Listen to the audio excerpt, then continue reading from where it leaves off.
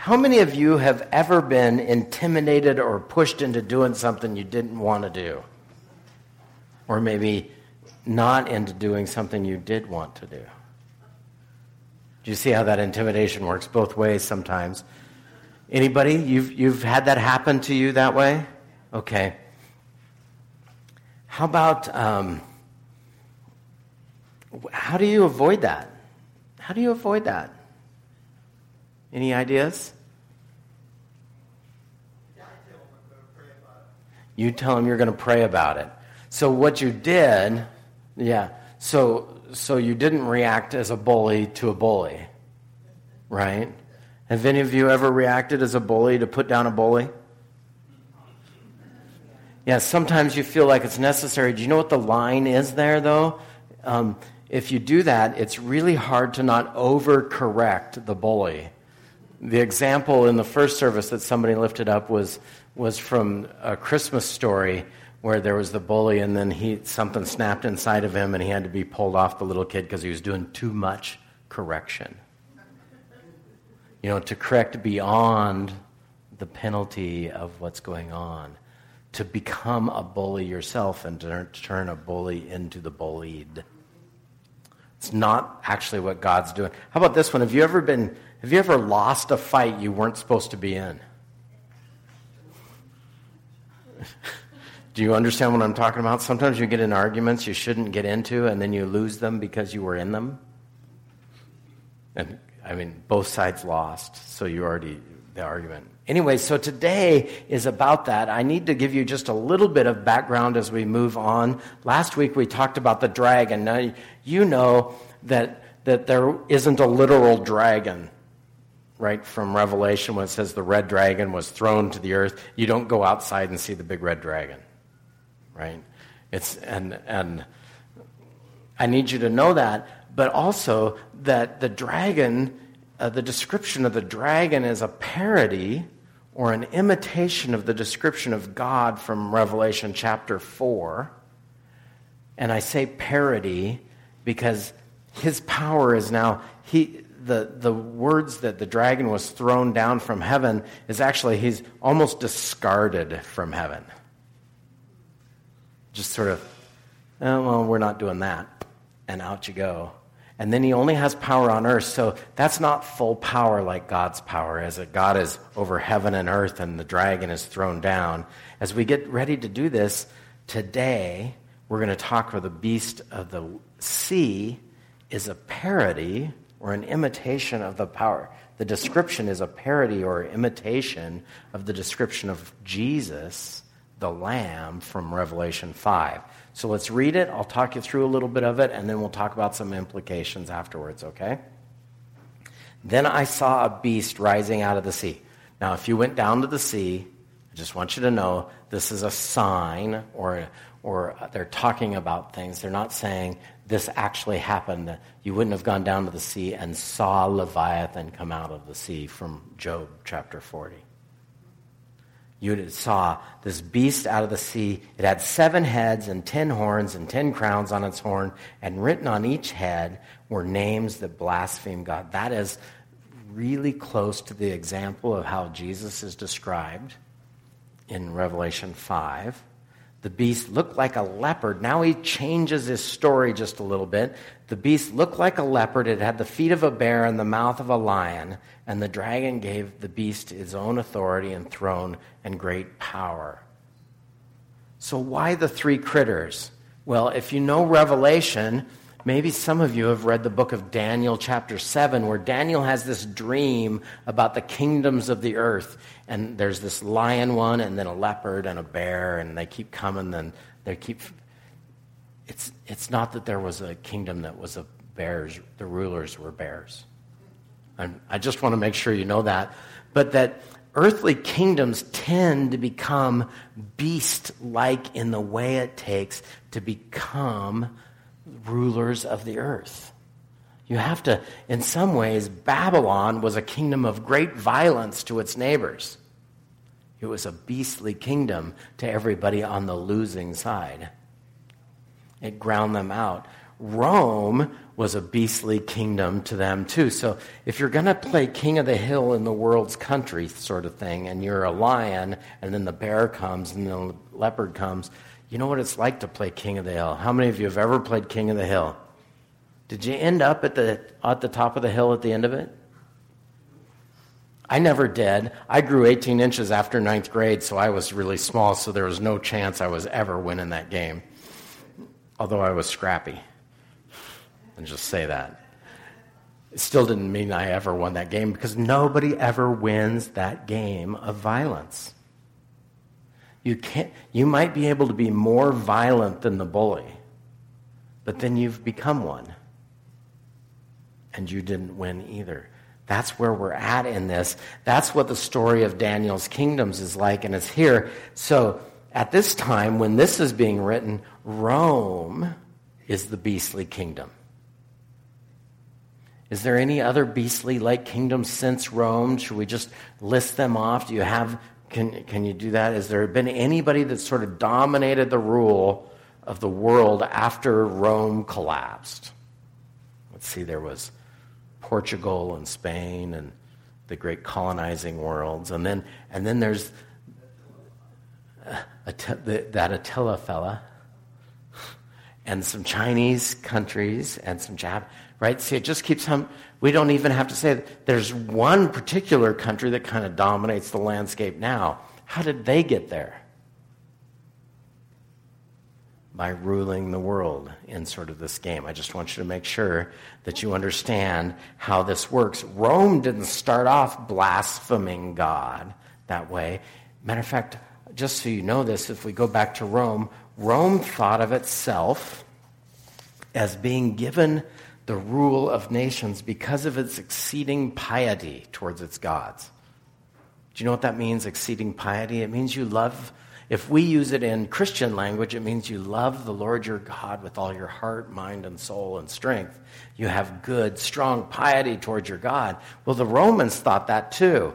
And they wouldn't have thought all the things they did. But here's how it started off. I'm just going to go through this a little bit. Divine honors were heaped on Julius Caesar. You know, he's kind of like a god. He just did this stuff. By Caesar Augustus, temples were being built to the goddess of Rome, and pressure was mounted to express loyalty within the citizens to the wisdom and the idea of Rome. So they weren't worshiping Caesar Augustus. They were worshiping the idea that was the wisdom of Rome as embodied in Caesar Augustus.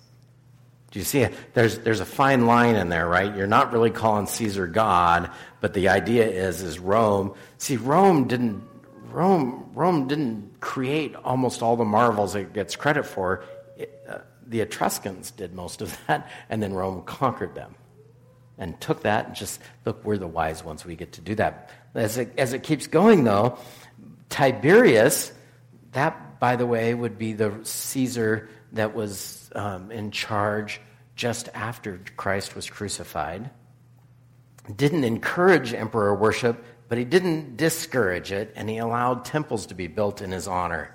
By the time Caligula got there, he did insist he be acknowledged as God.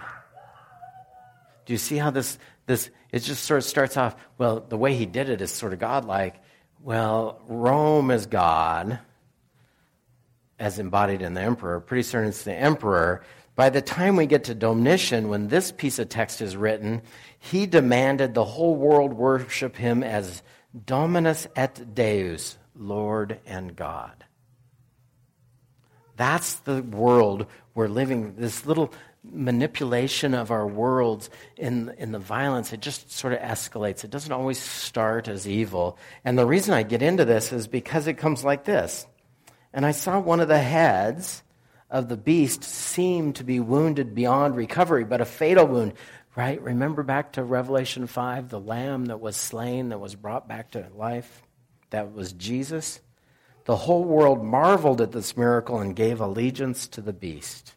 They worshiped the dragon for giving the beast such power, and they also worshiped the beast. Who is as great as the beast, and who is able to fight against him?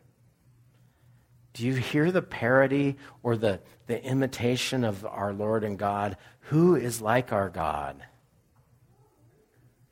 Who can resist him? And it just keeps going like this. It keeps going. Then the beast was allowed to speak great blasphemies against God, and he was given authority to do whatever he wanted for 42 months. There's that time frame again.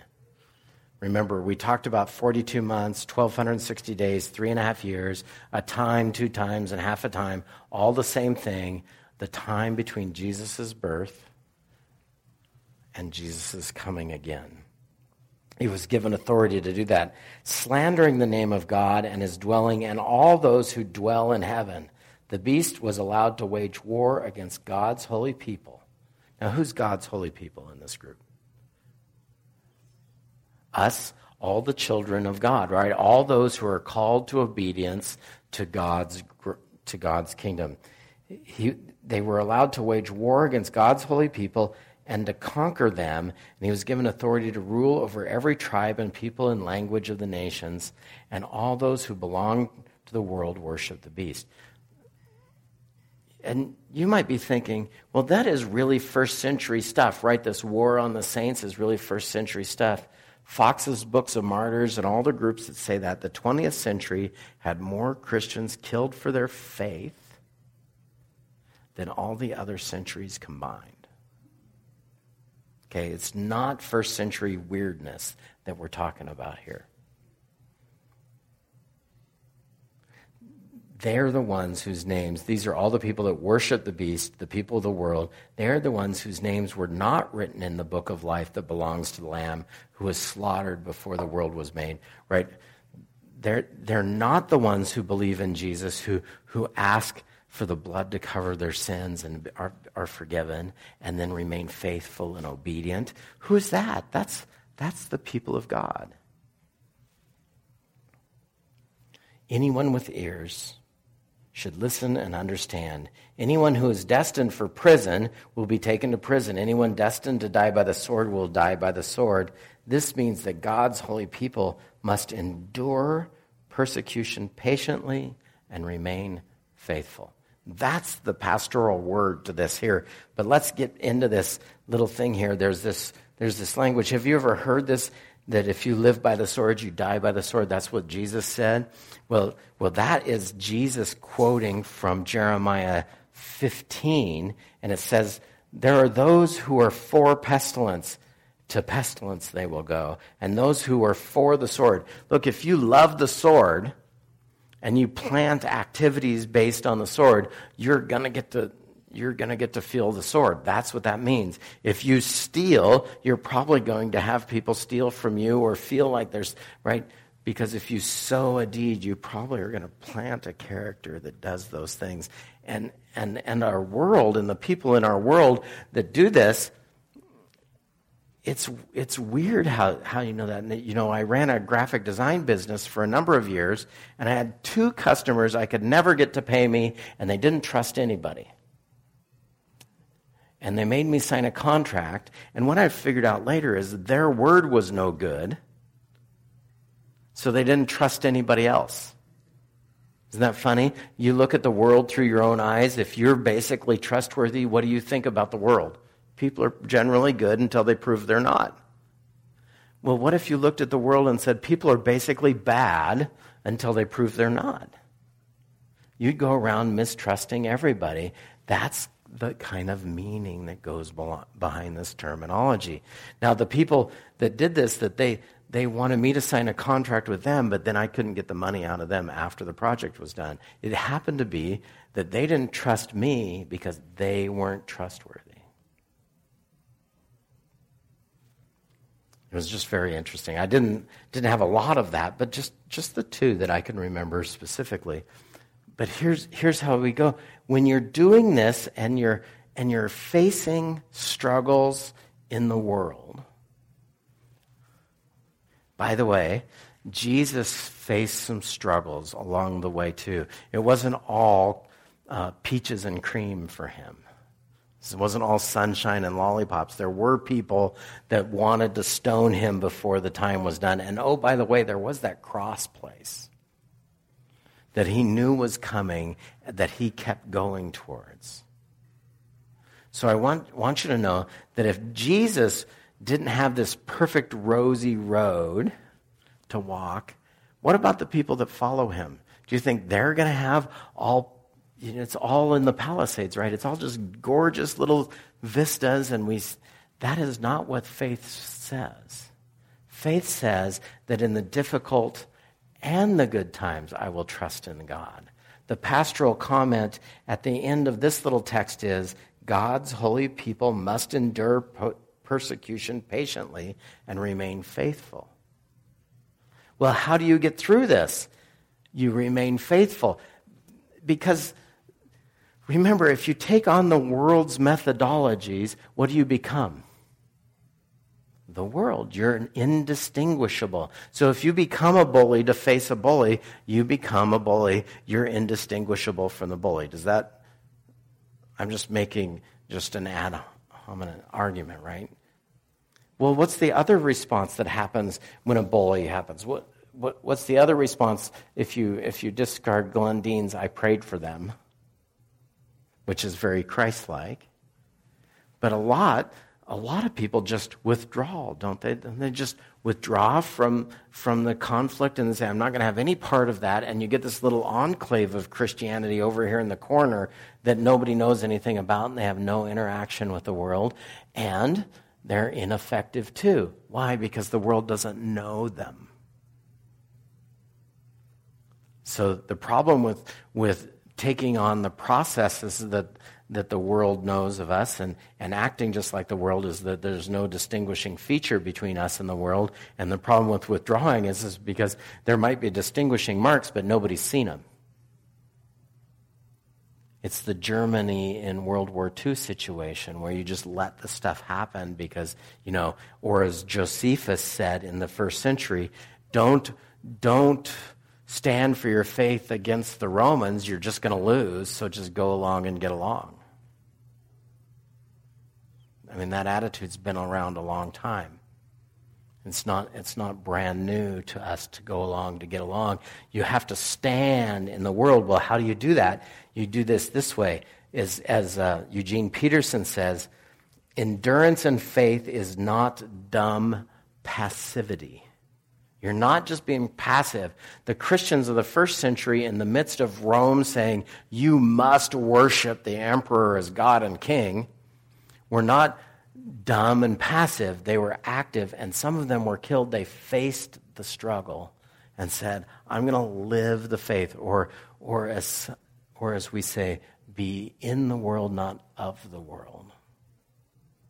But your witness has to be able to be seen as well. I just have 5 little ways that we need to understand how to live our lives. So here's some 5 guidelines that I try to live by, okay? Are you ready?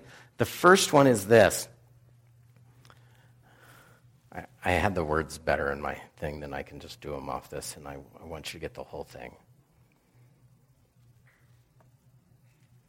So the first one is this: a healthy suspicion of political institutions. What does that mean? What's a healthy suspicion of political institutions? You don't trust them.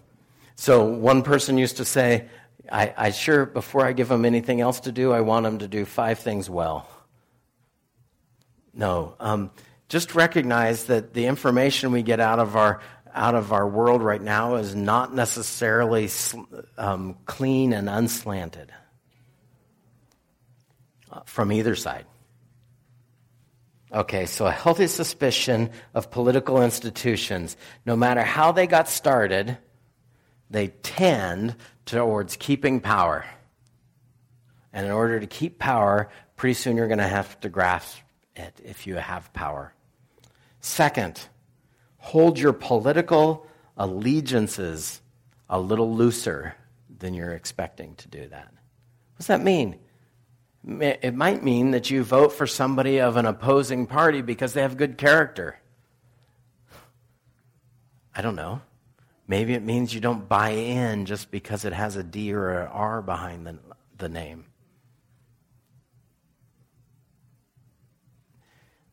The reason for that is this. Are you ready? You're a member of the kingdom of God first and foremost. You are not American that happened to be a Christian. You're a Christian who happens to live in America. That is a strong difference of thought. Who do you own your allegiance to? Well, Jesus first, but Jesus says, seek the welfare of the kingdom you live in. He doesn't say, well, you're a Christian, so just fight against them and it doesn't matter. No, give to Rome what's Rome's and give to God what's God's. In that context, give to Rome what's Rome's is give him the money that they require to do the stuff like this, but you're made in the image of God, so you should give yourself to God. That's the context of that statement. Because every one of you in this room is made in the image of God. How do you give your image? How do you give his image to him? You recognize that your allegiance is to him because he gave to you life on a cross. Okay, the third thing. I just did the third thing, didn't I? Yeah, I did. The third thing is you pledge your allegiance to Christ first and seek the good of the kingdom that you live in. Look, we happen to live in a time when there is an America. It has not always been that time. You might even say that there was a Canada first or second. I don't know which order they came in. You might have lived in Australia. It doesn't matter to me. Seek the good of the kingdom that you do because God calls you to do that. Fourth, here's the problem with king of the hill beast kingdoms. You can't defeat them by taking up the sword. All you're going to get is the sword in return. Because if you take up the sword, that's what Jesus says when he puts... He's being betrayed and going to the cross, and one of his disciples, look, it's finally time to fight for Jesus. We're going to do that. And he doesn't do a very good job, okay? He cuts off an ear with a sword. That means he missed, by the way. Jesus says, no, that's not how we're doing this. I have a new and different way to live.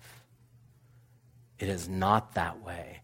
We heal people. We resist without hating them. We're not going off the beaten path. That's the problem with some of us as Christians and denominations right now in the world is we had this path of following Christ, and instead of allegiance to him, we got off our path and went over here to have a fight we shouldn't have been in. We weren't invited. Well, we were invited to go have a fight on somebody else's turf where they're strong. That's a bad plan, by the way. You ever been into an argument you could not win? Yes, every argument you've been in, you could not win. You lost it by getting in the argument. I hate to say that. Fourth, that's the fourth one. You can't defeat by the sword beastly kingdoms. Revolution is coming from the inside out within Christ. Finally, the text calls us to worship our Lord and not the kingdoms. So you owe your allegiance to him, but then you worship. How do you do that? Well, how does faith keep you in this battle? Well, you learn along the way. I hate to say this, but death is not defeat. That's part of what Jesus says. You're gonna face death. Would you rather be defeated while you're dying? Have you ever been defeated at all in your life? You didn't die at that time, did you? Because you're still here. I just want to make sure that you understand that there is martyrdom still going on in this world. I made that point earlier. But we live in faith and hope. And the only way to defeat the beast from the sea, which is intimidation and violence, is to not enter into that fight, but to live by faith and allegiance to Christ. Doesn't mean Remember my example. Over here, if we fight just like them, then we have no message to give because we're indistinguishable. But if we come over here to our own holy huddle and nobody else is ever allowed in, then they don't get the witness either because they don't know us. So you sort of have to be in the mix with them, but not like them. And you do that with faith in Christ and following him. The next time you hear me preach would be the beast of the land, which is deception.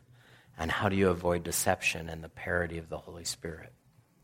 Just want you to know that, just as an announcement. That's what I've got today, is that I need you to know how to live in faith and what the main goal is that faith's goal is to get you through this in Christ, not in the world's methodologies. To be in the world, but not of the world. Okay? Let's pray. Lord Jesus, I thank you so much for today and for your love. I hope specifically that you'll be leading us as we are, and that you'll be helping us be leadable, because you are our leader, that we give our allegiance and our worship to you and you alone. In your precious name, Lord, amen.